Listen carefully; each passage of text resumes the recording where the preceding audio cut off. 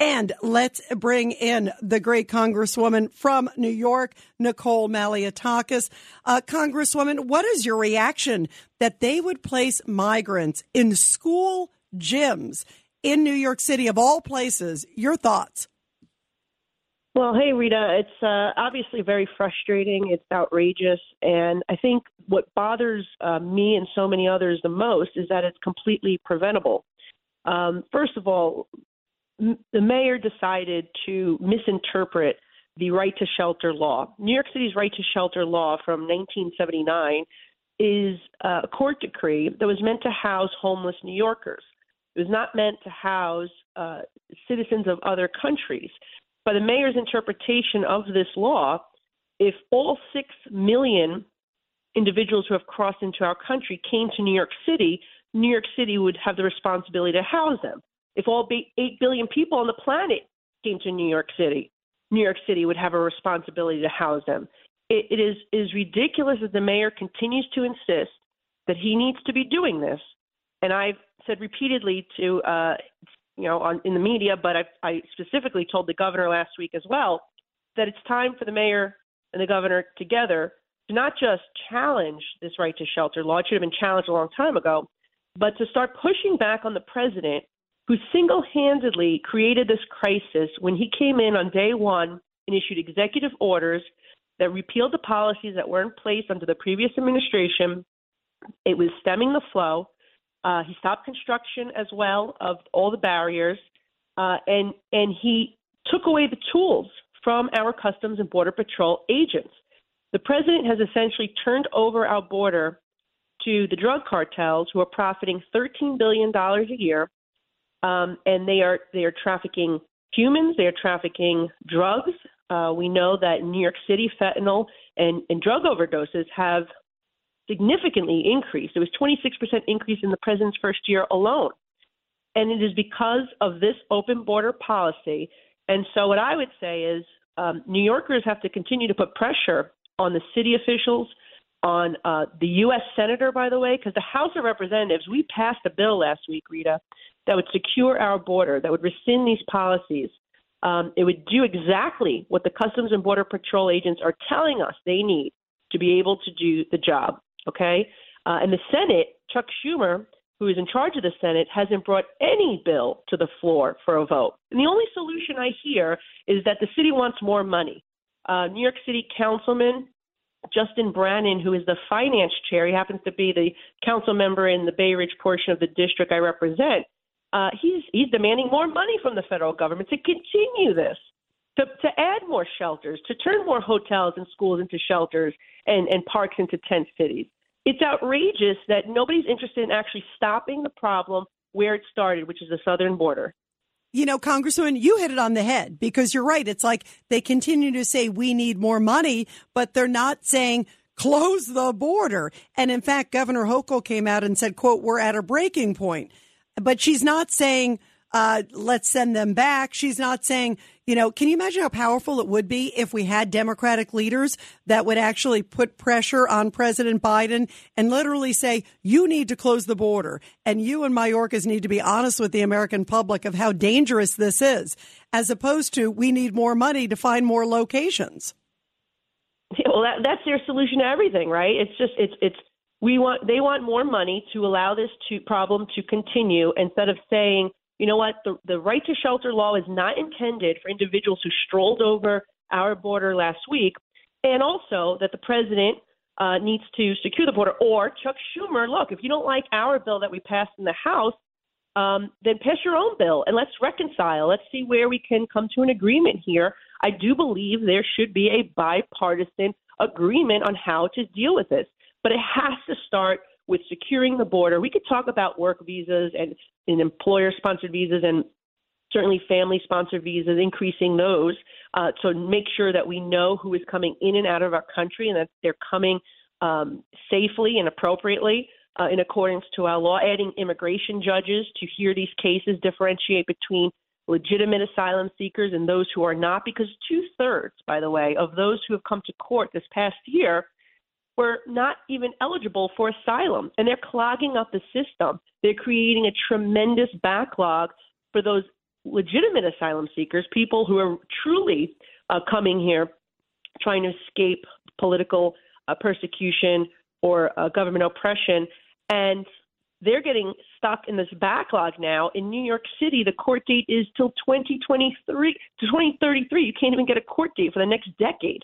And so it is unsustainable. It is dangerous. And I mentioned the fentanyl earlier. But again, the individuals who are on the terror suspect list that the FBI keeps increasing that number. Those attempts of wanting to enter our country, thankfully, we see many getting caught, but the point is that 1.2 million gotaways that have made it into the interior, that CBP or the government don't know who they are, what their intentions are, or where they are at this current moment. Who's among that group? This is no way to keep a nation safe. And really, the president, he really should be removed because of this. Mayorkas should certainly be fired or removed. And that's, I think, where this is going to be headed unless we see any significant changes, which we're not hopeful about at this point, because he has stopped, by the way, every attempt that Republicans have tried to fix this and provide solutions, and even lawsuits. If there's a lawsuit, he is challenging it, right? He appeals it. Just the other day, Florida sued saying that New York City can't continue to release, not New York City, the southern border, they can't continue to release people in the interior of the country without a court date. Okay, and without knowing where they're going, and yet the president is appealing that because he wants to continue to not just release people in the interior, but to totally just release them and not even know where they are or make sure that they're returning for a future court date. Yeah, it is astounding when I saw that they're appealing that. I mean, that is that's not, and to your point also, Congresswoman, even when they get the date, 99% of the time they never show up, but they don't even want to give them a court date. They just want to say, hey, here you go, come into America. How, as you talk about, how dangerous is this on so many levels? And also economically, we are drained. I mean, we're at a tipping point. You think about, we're talking about homeless veterans getting kicked out of the hotel that was in Orange County to be replaced by migrants. I mean, to me, it is heartbreaking. I think about the kind of money, $5 million a day, which is like the minimum that it looks like New York City is paying alone for migrants. Think about all the money that could go to resources in New York as opposed to just the drain on the system. And the mayor says, oh, we're at a breaking point, but I'm not hearing any change to Sanctuary City. Yeah, so the mayor is not – see, the sanctuary policy of New York City, so people understand what that actually means. Basically, Mayor de Blasio took it so far. It's not the policy that was in place when Giuliani was there, when Bloomberg was there, when Ed Koch was there. He took it to another level, which meant if you are arrested for a crime, NYPD will not cooperate with federal authorities to have you deported, okay? If there is a detainer request for your arrest, NYPD cannot cooperate to have you deported. They also kicked deportation officials out of Rikers Island, okay? So no longer is there that cooperation between local and federal authorities. I met with ICE recently, and remember, this is ICE under Biden's administration. So there's very few times that they're actually asking for detainer requests. Maybe there's a few hundred detainer requests a year, and the city has not cooperated with any of them. And if the Biden administration is requesting removal, it has to be something really bad. Okay, this person is committed murder or rape in their home country, or it's got to be something pretty big for the Biden administration to come with a deportation request. So it's outstanding. It's just mind-boggling that the mayor and the city continue to do this and protect and shield these individuals from deportation if they commit a crime in our own country. In terms of the cost, well, let's talk about the terrorist watch list. We're in a post 9/11 world here, and it's mind-boggling to me that any elected official would have this type of policy in place, open border policy like our president would, and not be extra diligent, particularly knowing what happened in Afghanistan last summer, okay, when there were thousands of terrorists released from Bagram Air Base jail Where are they now? Many of them are. We don't know where they are. They've